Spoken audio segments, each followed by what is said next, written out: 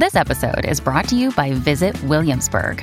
In Williamsburg, Virginia, there's never too much of a good thing. Whether you're a foodie, a golfer, a history buff, a shopaholic, an outdoor enthusiast, or a thrill seeker, you'll find what you came for here and more. So ask yourself, what is it you want? Discover Williamsburg and plan your trip at visitwilliamsburg.com. With the Lucky Land Slots, you can get lucky just about anywhere. This is your captain speaking. We've got clear runway and the weather's fine, but we're just going to circle up here a while and get lucky. No, nothing like that. It's just these cash prizes add up quick. So I suggest you sit back, keep your tray table upright, and start getting lucky. Play for free at LuckyLandSlots.com. Are you feeling lucky? No purchase necessary. Void where prohibited by law. 18 plus terms and conditions apply. See website for details. Before we get into the episode, I want to shout out our newest Patreon fan club member, Elizabeth Trujillo Coker from Lamarck, Texas. Elizabeth is now a premium listener and will enjoy tons of awesome perks, including our newest bonus episode of Disturbing Calls, available only to Patreon fan club members. If you're curious what else is included for fan club members or you want your own shout out just like this one, visit disturbedpodcast.com/fanclub and join for as little as $3 a month to start receiving your benefits today. And now, on with the show. This episode contains true crime discussion. Listener discretion is advised.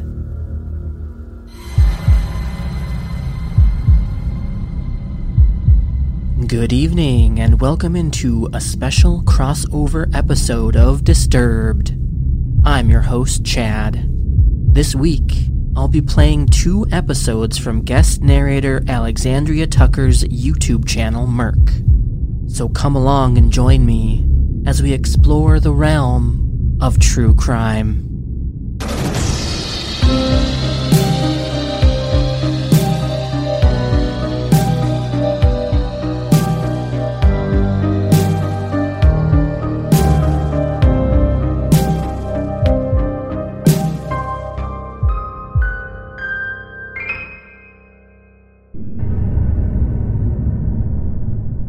This first episode is titled 5 Cases That Were Solved in 2020 from the YouTube channel Merc, with narration by Alexandria Tucker.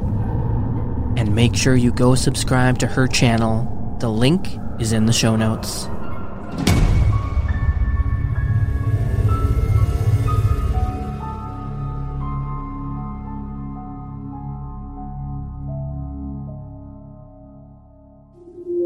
Pamela Rose Aldridge McCall. Born in Cedar Rapids, Iowa, Pamela Rose Aldridge McCall was described by her mother as free-spirited and transient as she spent her years hitchhiking throughout Tennessee and Virginia, where she resided in the community of Topping. In early 1991, the 33-year-old hitchhiker went missing near Spring Hill, Tennessee, and, according to witnesses, was last seen traveling with a semi-truck driver. In March of the same year, Pamela's body was discovered near the off-ramp of a road in Spring Hill. In another tragic turn, it was discovered that Pamela had been 24 weeks pregnant at the time of her death, and her unborn child had not survived. Her autopsy report also revealed that she had died of strangulation, with additional evidence indicating that she had been raped by her assailant. DNA from the perpetrator was recovered, but due to the nascency of DNA technology and the lack of other forms of hard evidence, her case soon went cold and was closed. It remained closed until April of 2019, when Spring Hill Police contacted the 22nd Judicial District Attorney's Office in Tennessee, requesting assistance in reopening the investigation into Pamela's murder. The request came as a result of an initiative by the DA's office, starting in 2014, to investigate unsolved homicide cases in the district. District Attorney Investigator Tommy Goetz reopened the case and submitted the DNA evidence acquired in the 1991 murder to a Tennessee Bureau of Investigation lab, where a DNA profile was compiled. When submitted to the FBI's National Combined DNA Index System, CODIS, the DNA matched DNA evidence recovered in 2 other unsolved homicide cases in Wyoming, both from 1992. The DA's office discovered that these cases were likely also linked to this unidentified truck driver that Pamela was last seen with. With the assistance of the Wyoming detectives and a host of federal agents, Tennessee investigators narrowed their search to Clark Perry Baldwin, a 59-year-old former truck driver living in Waterloo, Iowa.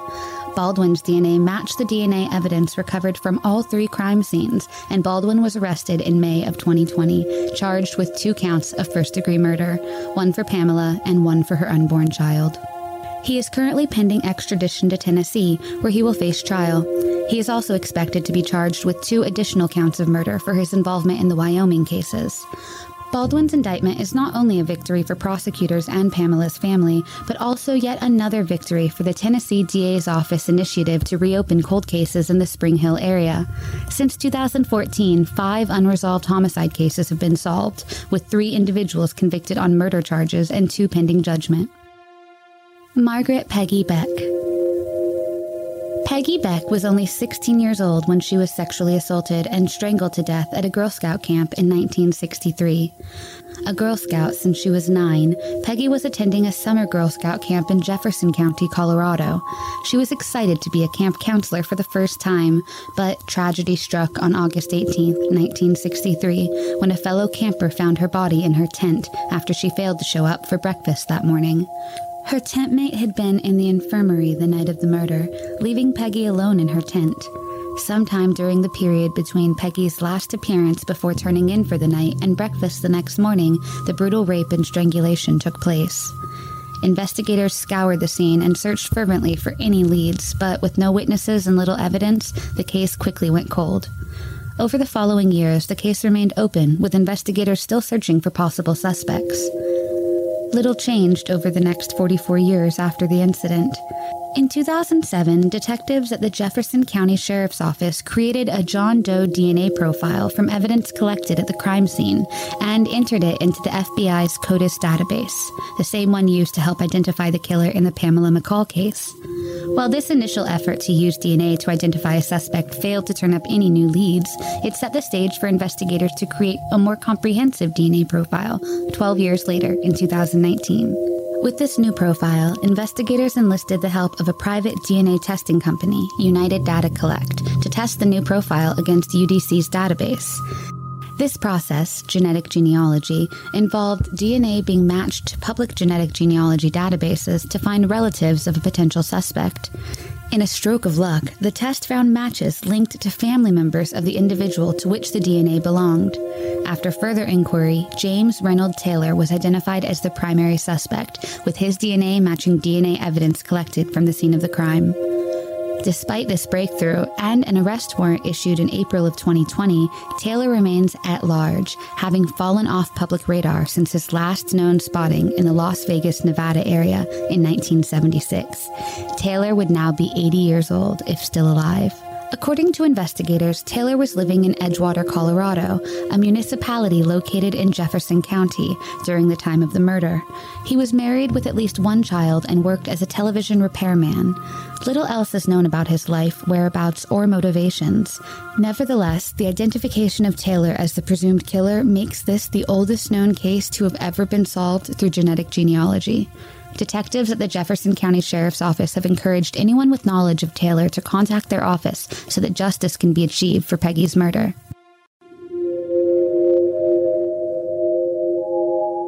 Karen Spencer. At approximately 10 p.m. on November 29, 1972, 7th grader Karen Spencer left her home in Fairhaven, Virginia, telling her family that she intended to borrow a book from a nearby classmate's house. Tragically, this would be the last time her family saw the 12-year-old alive. After going missing that night, the body was found 3 days later, buried under leaves in a patch of woods known to the residents of Fairhaven as Pfeiffer's Field.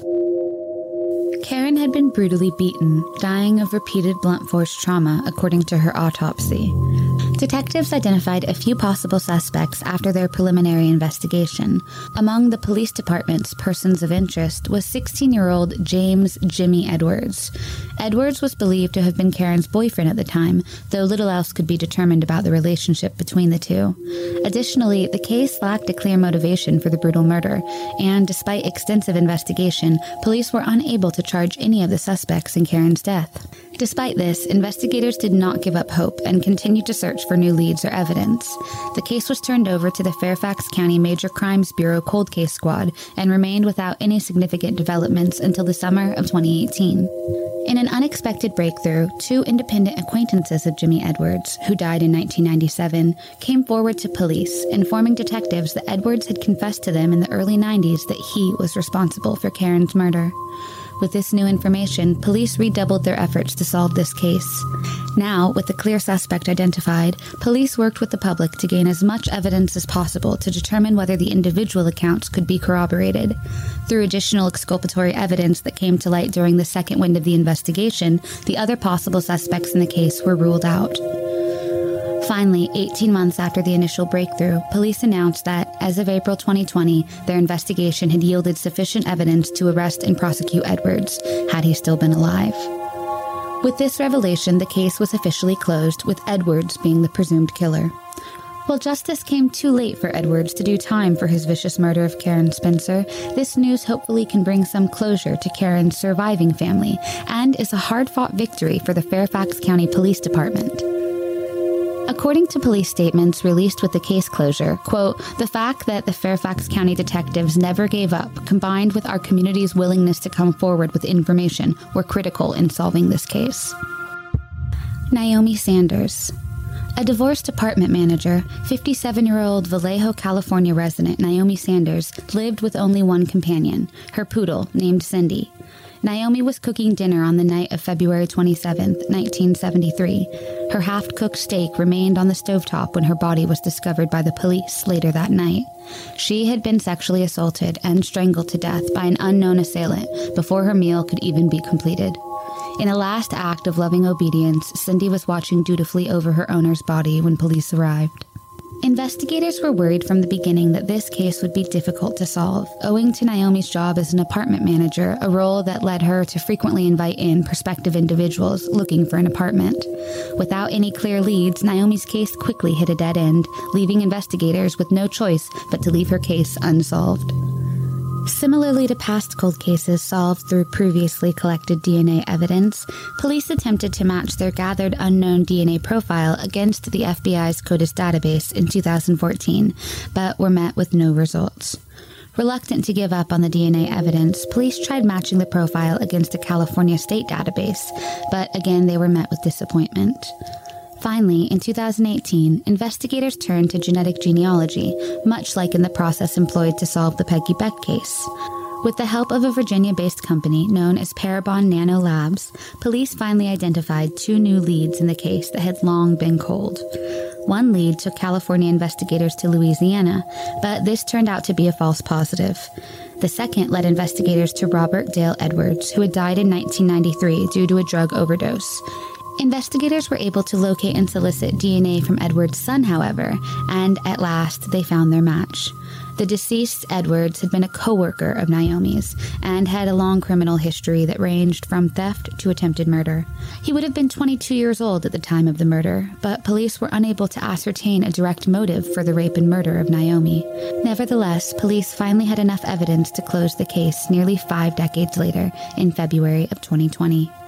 Like in the murder of Karen Spencer, Naomi's killer evaded justice in life, but thanks to genetic genealogy, Naomi's surviving family members can rest easy without wondering who was responsible for this heinous act.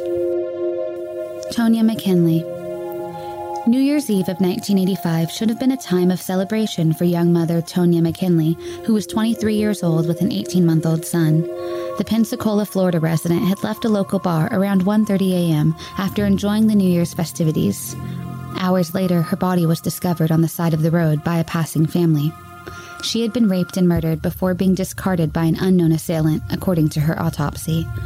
Despite interviewing dozens of bar patrons who had last seen Tonya, police were unable to name any suspects in the murder. While new leads appeared over the years, police continued to hit dead end after dead end. In a particularly moving statement released by the Pensacola Police regarding the case, detectives reflected on the tragedy of the situation. While the case remained unsolved, a baby boy grew up without a mother, parents buried their daughter without knowing justice, and a killer was walking around free. Thanks to the help of genetic genealogy, detectives finally found their opportunity to identify Tonya's killer. Using DNA databases, Pensacola police were able to construct a family tree of relatives with similar DNA to that of the DNA evidence collected at the scene of the crime. Through this, detectives located 57-year-old Daniel Wells, a relative to one of the matches found via the DNA database. Wells lived near Pensacola at the time of the murder and became the primary suspect for detectives. In March of 2020, detectives trailing Wells were able to collect a cigarette butt dropped out of the car window. The DNA from the cigarette matched the DNA from Tonya's murder, and after more than 35 years, police could finally make an arrest in the case. Wells now awaits trial for first-degree murder and first-degree sexual battery, and justice can finally be given to Tonya's family, including her son, now in his mid-30s. Nothing can make up for the loss, but at least now the investigation of Tonya's tragic death can act as another example of genetic genealogy, providing closure to victims and their families.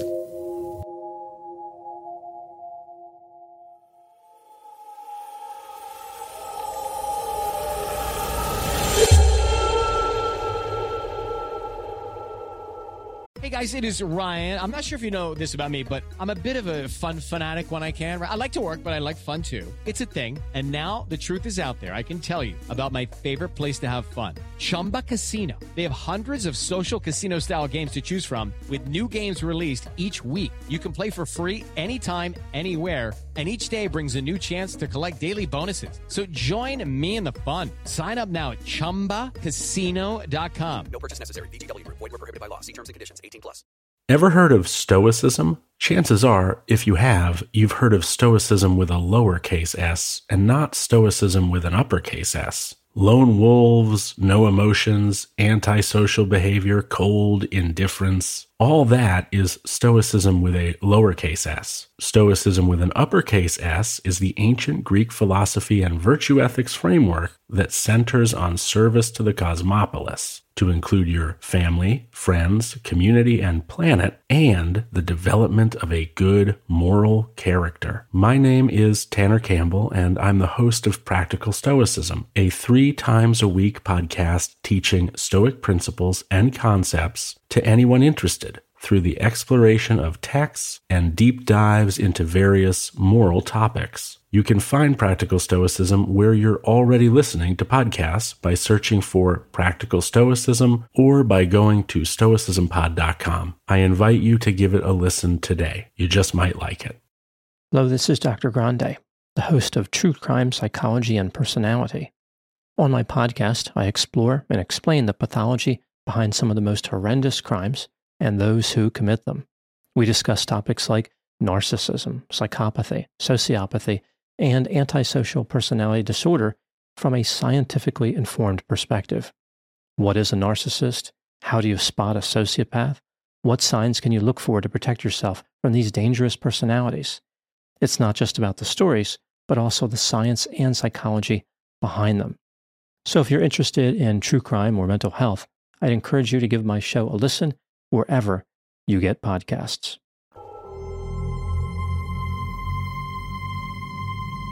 If you enjoy what you're hearing, consider supporting us through our fan club. Members enjoy perks like shoutouts, early ad-free episodes, merch store discounts, bonus episodes, and much more. Find out more at disturbedpodcast.com/fanclub. This episode is made possible by Supporty. Are you struggling to stay motivated to the goals you've set for yourself? Maybe you're trying to wake up earlier, but you keep hitting that snooze button. Or perhaps you have dreams of starting your own podcast or side hustle, but you haven't been putting in the work consistently. Well, one of the best ways to make lasting behavioral changes is by an accountability partner who will help you stick to positive daily actions. So how do you find a reliable accountability partner who's going to engage with you and keep you honest?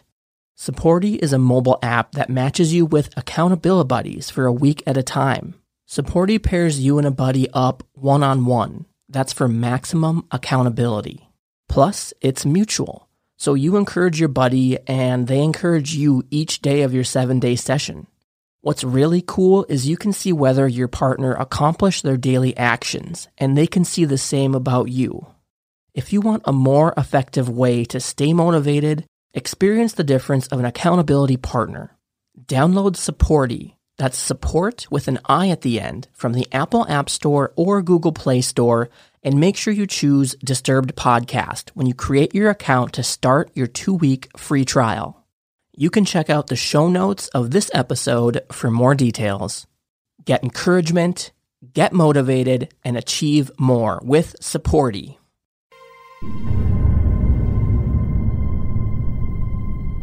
And our final episode tonight is titled The Westfield Watcher, from the YouTube channel Merc, with narration by Alexandria Tucker.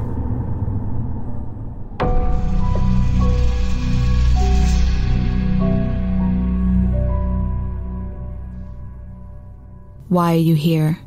I will find out, read the first ominous letter. Derek and Maria Broaddus were busy restoring and updating their newly purchased home at 657 Boulevard. Derek had just finished a long day of painting the home's walls when he received the strange piece of mail. It read, "Dearest new neighbor at 657 Boulevard, allow me to welcome you to the neighborhood. 657 Boulevard has been the subject of my family for decades now, and as it approaches its 110th birthday, I have been put in charge of watching and waiting for its second coming. My grandfather watched the house in the 1920s, and my father watched in the 1960s. It is now my time. Do you know the history of the house?" This was the first of many letters that would be sent to the couple who had just paid a whopping $1.3 million to buy the beautiful house in the New Jersey neighborhood of Westfield in 2014. The neighborhood was that of the American dream, one of the safest areas in New Jersey. It was classic, well-kept, and upscale, with the average household income nearing $200,000 a year. Maria and Derek had worked their whole adult lives to be able to afford such an extravagant home and were looking forward to starting their lives in it. But their dream would never be fulfilled. Built in 1905 by a prominent town historian, the 3-story colonial-style house boasts 6 bedrooms, high ceilings, elegant columns, multiple fireplaces, and a sweeping verdant garden. It was purchased from the original owners by the mayor of the town in 1913 for just $1. Eventually, the mayor would sell it to his son and daughter-in-law for $1 in 1947. They would sell it to another couple a few years later in 1951, again for $1. That couple would sell the house to another couple in 1953, again for just $1. That couple would sell it to another family in 1955 for just $1. This was not some familial transaction where the home sold for $1 for tax purposes, as one would think at first glance, because something far more sinister was happening. No one wanted to live in the beautiful home. It was being watched. Eventually, the latest owners would try to make a profit from the house and sold it for $1.3 million in 2014 to a hardworking couple, Maria and Derek, who, within the first few days of being the new owners of record, started receiving disturbing letters. In early June, the couple received a note in the mail asking about if young blood was being brought in. It read, in part, in regards to there being new inhabitants, "Once I know their names, I will call them and draw them to me. I asked the prior owners to bring me young blood." The thing was, children were moving into the home. The couple had 3 children. Exactly a month later, on July 18th, another letter came, this one asking a worrisome question and making a disturbing statement. Have they found what's in the walls yet? In time they will. I am pleased to know your names and have the names now of the young blood you've brought to me. The last letter they received requested horribly specific information. Who has the bedrooms facing the street? I'll know as soon as you move in. It will help me to know who is in which bedroom, then I can plan better. The couple was so spooked that, besides calling the police each time a letter arrived, they also hired former FBI agents, forensic linguists, and private bodyguards to assist in finding the culprit. The forensic linguist was only able to infer that the person writing the letter was of an advanced age, that they were probably elderly, which made the letters more legitimate and even spookier, as they were evidently not just a teenage prank. The letters had no return address, and police had nothing to go on. There was nothing they could investigate as there were no leads. Police claimed they were investigating all possibilities and looking at all the neighbors as suspects, but never made any arrests or even had any specific suspects. The Watcher seemed to have a fascination for the 3 children set to move in, as a few of the letters specifically referenced the nicknames the couple used for each of their kids, with one letter stating, 657 Boulevard is anxious for you to move in. It has been years and years since the young blood ruled the hallways of the house. Have you found all the secrets it holds yet? Will the young blood play in the basement? Or are they too afraid to go down there alone? The nicknames referenced in the letter were not released to the public, as that would further endanger the innocent children. The couple were unable to move into their dream home as they felt unsafe. In one letter, the Watcher wrote, "Allow me to watch you and track you as you move through the house." The Watcher commented that the new owners had updated the house so fancy and remarked that the remodel cries for the past and what used to be in the time when I roamed its halls. The Watcher also said that they ran from room to room, imagining life with the rich occupants there. The couple was appropriately freaked out and disturbed by these highly intrusive pieces of correspondence and attempted to sell the house, to no avail. Later, they would file a lawsuit against the previous owners, alleging that, as they were aware of the stalker, known by this time as the Watcher, they should have disclosed that to potential buyers, and that by not doing so, they were in breach of contract. The previous owners definitely were aware of the Watcher, as on May 26th of 2014, weeks before the deed would be transferred to Maria and Derek, the Watcher sent a letter noting that there was a new family moving into the home, and who claimed a right of possession and or ownership to the home. With the lawsuit unsuccessful and the police not being able to solve the case, the couple applied to have the land bulldozed and proposed building 2 smaller properties side by side to sell at a lower price or to rent out. But their application to the Neighborhood Planning Commission was denied. They were stuck with the watched house exactly as it was. Not only was the couple dealing with the fear of the letter writer, but the couple now had to contend with angry members of the neighborhood who believed that the couple's reaching out to the press and the police was bringing unwanted attention to the otherwise quiet neighborhood. One neighbor even went as far to suggest that Maria and Derek be, quote, tarred and feathered for them having brought the previously relatively unknown area into media spotlight. Neighbors were also offended that they had been questioned by police as persons of interest. Since attempting to sell the home multiple times, each at a lower price point, the couple has given up and is now renting it out, but at a significant loss, as the rent is less than the mortgage payment. The last letter received was in 2017, after the failed attempt at bulldozing the home. It read simply, "Loved ones suddenly die. You are despised by the house. And the Watcher won." To date, no advances have been made in the case, and the Watcher remains at large. Netflix has just purchased the rights to this intriguing story and will be producing a feature-length film on it. If you have any information on the true identity of the Watcher, please do not hesitate to contact the Westfield Police Department at area code 908-789-4000.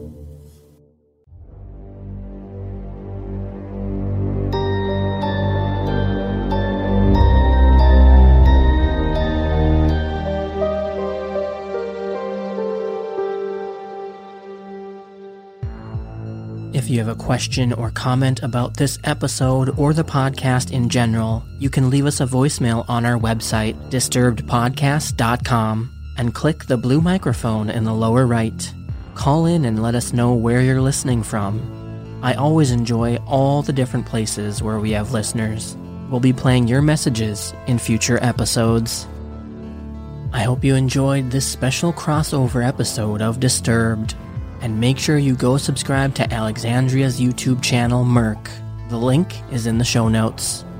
And if you did enjoy this episode, the best thing you can do is subscribe wherever you're listening, leave us a rating and review, and tell a few friends about us. All of these things help new people discover the podcast and keeps us growing. And it's all greatly appreciated. And if you want some extra perks and content, consider joining the fan club, where you'll enjoy early ad-free episodes, merch store discounts, bonus content, and best of all, access to our exclusive bonus series, Disturbing Calls, available only to fan club members. You can join today at disturbedpodcast.com/fanclub. Theme music for this episode by Kevin Hartnell. Special thanks to all the contributing narrators and submitters of these stories. You can find all the relevant links in the show notes. Find us on Facebook and Instagram at Disturbed Podcast and on Twitter at Disturbed_pod to stay up to date with all the latest Disturbed news. We'll be back next week with a brand new regular episode. Stay safe out there, y'all.